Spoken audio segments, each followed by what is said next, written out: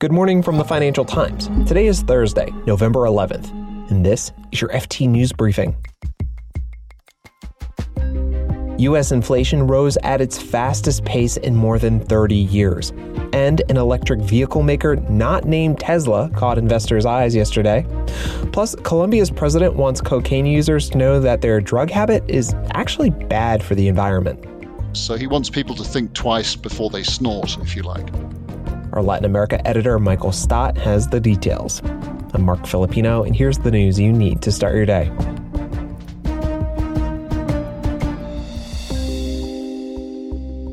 The latest U.S. inflation report came out yesterday, and boy, it was a doozy. Consumer prices in October rose more than 6% compared to the same time last year.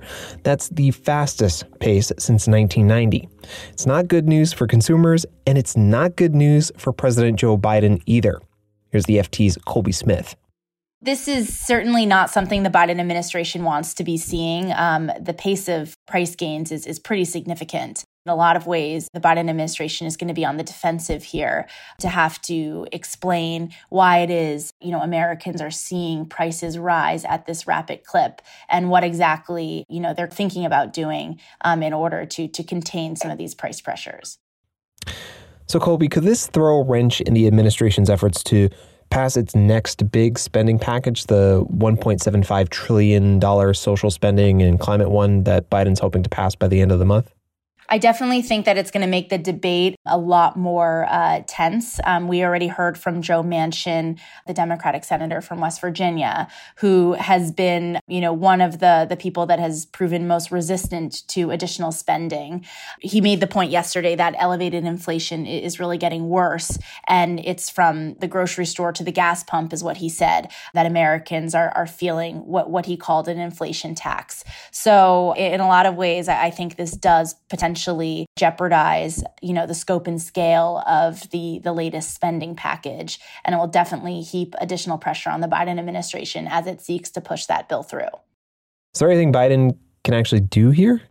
There have been some fixes that the Biden administration has tried to prioritize here. So they have made a concerted effort to ease some of the bottlenecks that have built up in many of the nation's largest ports, whether it's in Georgia or California, let's say. So they're doing some very site-specific type initiatives to help ease those constraints there. But you're definitely getting the sense that it's quite difficult to contain some of these price pressures, especially after they've started to build up.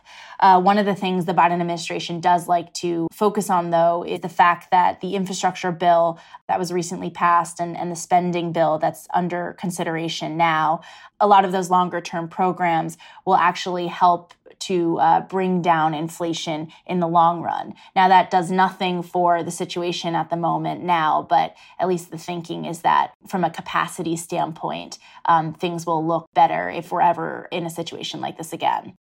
That's the FT's U.S. economics editor, Colby Smith.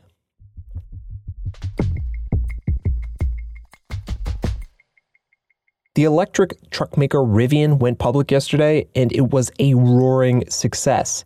The stock began trading at nearly $107 a share. That's 37% higher than the initial public offering price. Not bad for a company that's never made any meaningful revenue. To find out what the investor excitement is all about, I spoke to our correspondent Dave Lee in San Francisco. Rivian has this enormous order from Amazon. Amazon wants 100,000 of Rivian's electric delivery vans to go into Amazon's logistics network. And so obviously that's going to be extremely lucrative if they can pull that off over the next few years. And then the other side of this is, Rivian has already gained a reputation of making a very stylish electric pickup truck and also an SUV. And there's a hope among many investors that this is a kind of pre-Tesla moment where if Rivian can track this market and become the kind of adventure brand of electric vehicles, then that could be incredibly lucrative as well. If they can pull both of those things off, then they're going to have a hugely successful company. And that's why I think we saw such an incredible debut, which valued the company at more than Ford, which seems pretty incredible given as you say, the lack of revenue so far. It's had deep losses as well, and it's still got an awful lot to prove. But can it live up to the hype? I mean, what do skeptics say about all this?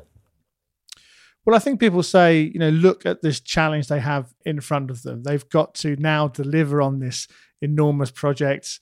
Any automaker finds it difficult to launch a new vehicle, let alone a brand new automaker trying to set up a production line to, fulfill more than 50,000 pre-orders of the truck and the SUV. And as I mentioned, 100,000 vans for Amazon. And it does this against a backdrop of supply chain constraints. It's hard to get hold of chips to go in these cars. And this is a brand new company that hasn't yet got a track record of being able to pull this off. And of course, famously, Tesla did find this difficult to meet the sky-high expectations of when those vehicles would be delivered. I think investors are going to be looking at any sign to kind of gauge whether production is on schedule. And more importantly, the quality of these vehicles is as high as Rivian promises. One of the things it has to do if it's going to succeed is make a better pickup truck than Ford, which is making its own electric version of the F-150, which is already an incredibly popular line of trucks. That's going to be cheaper than Rivian's. And so Rivian really has to meet that quality to justify the extra cost. Dave Lee is our San Francisco correspondent.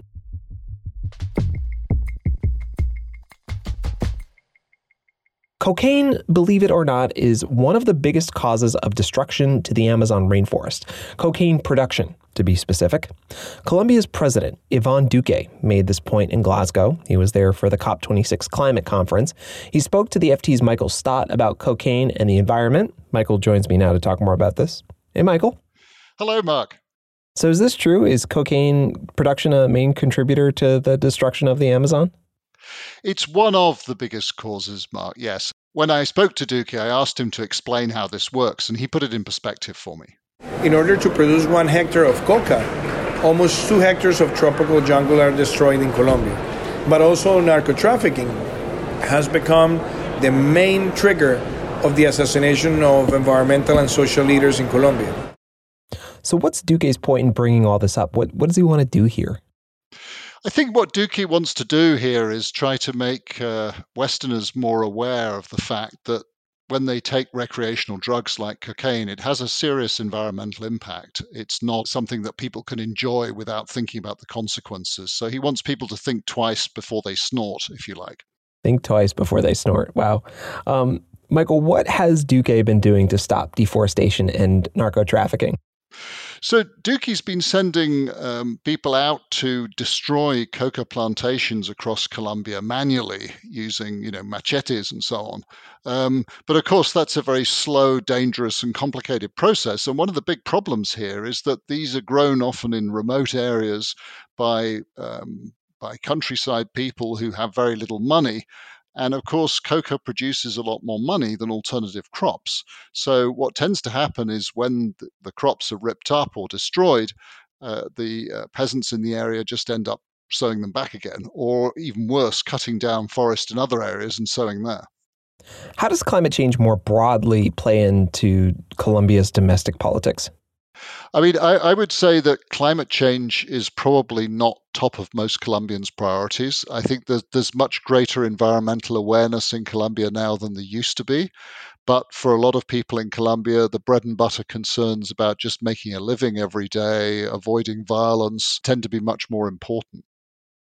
Michael Stott is the FT's Latin America editor. Thank you, Michael. Thank you, Mark.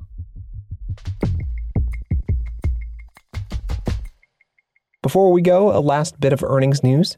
Disney reported yesterday, and it looks like the magic is fading for the company's streaming service, Disney+.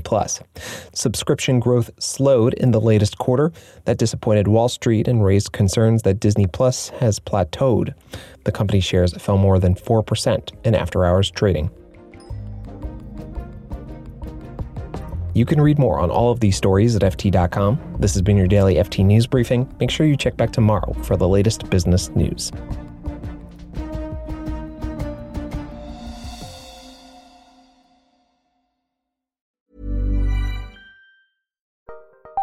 Join Capital Group CEO Mike Gitlin for a new edition of the Capital Ideas Podcast. In Unscripted Conversations with Investment Professionals, you'll hear real stories about successes and lessons learned, informed by decades of investment experience. It's your look inside one of the world's largest asset managers. New episodes are available monthly. Subscribe wherever you get your podcasts. Invest 30 minutes in an episode today. Published by American Funds Distributors, Inc. Hi, this is Janice Torres from Yo Quiero Dinero. From a local business to a global corporation, partnering with Bank of America gives your operation access to exclusive digital tools, award-winning insights, and business solutions so powerful you'll make every move matter. Visit bankofamerica.com/banking for business to learn more. What would you like the power to do? Bank of America, N.A., copyright 2024.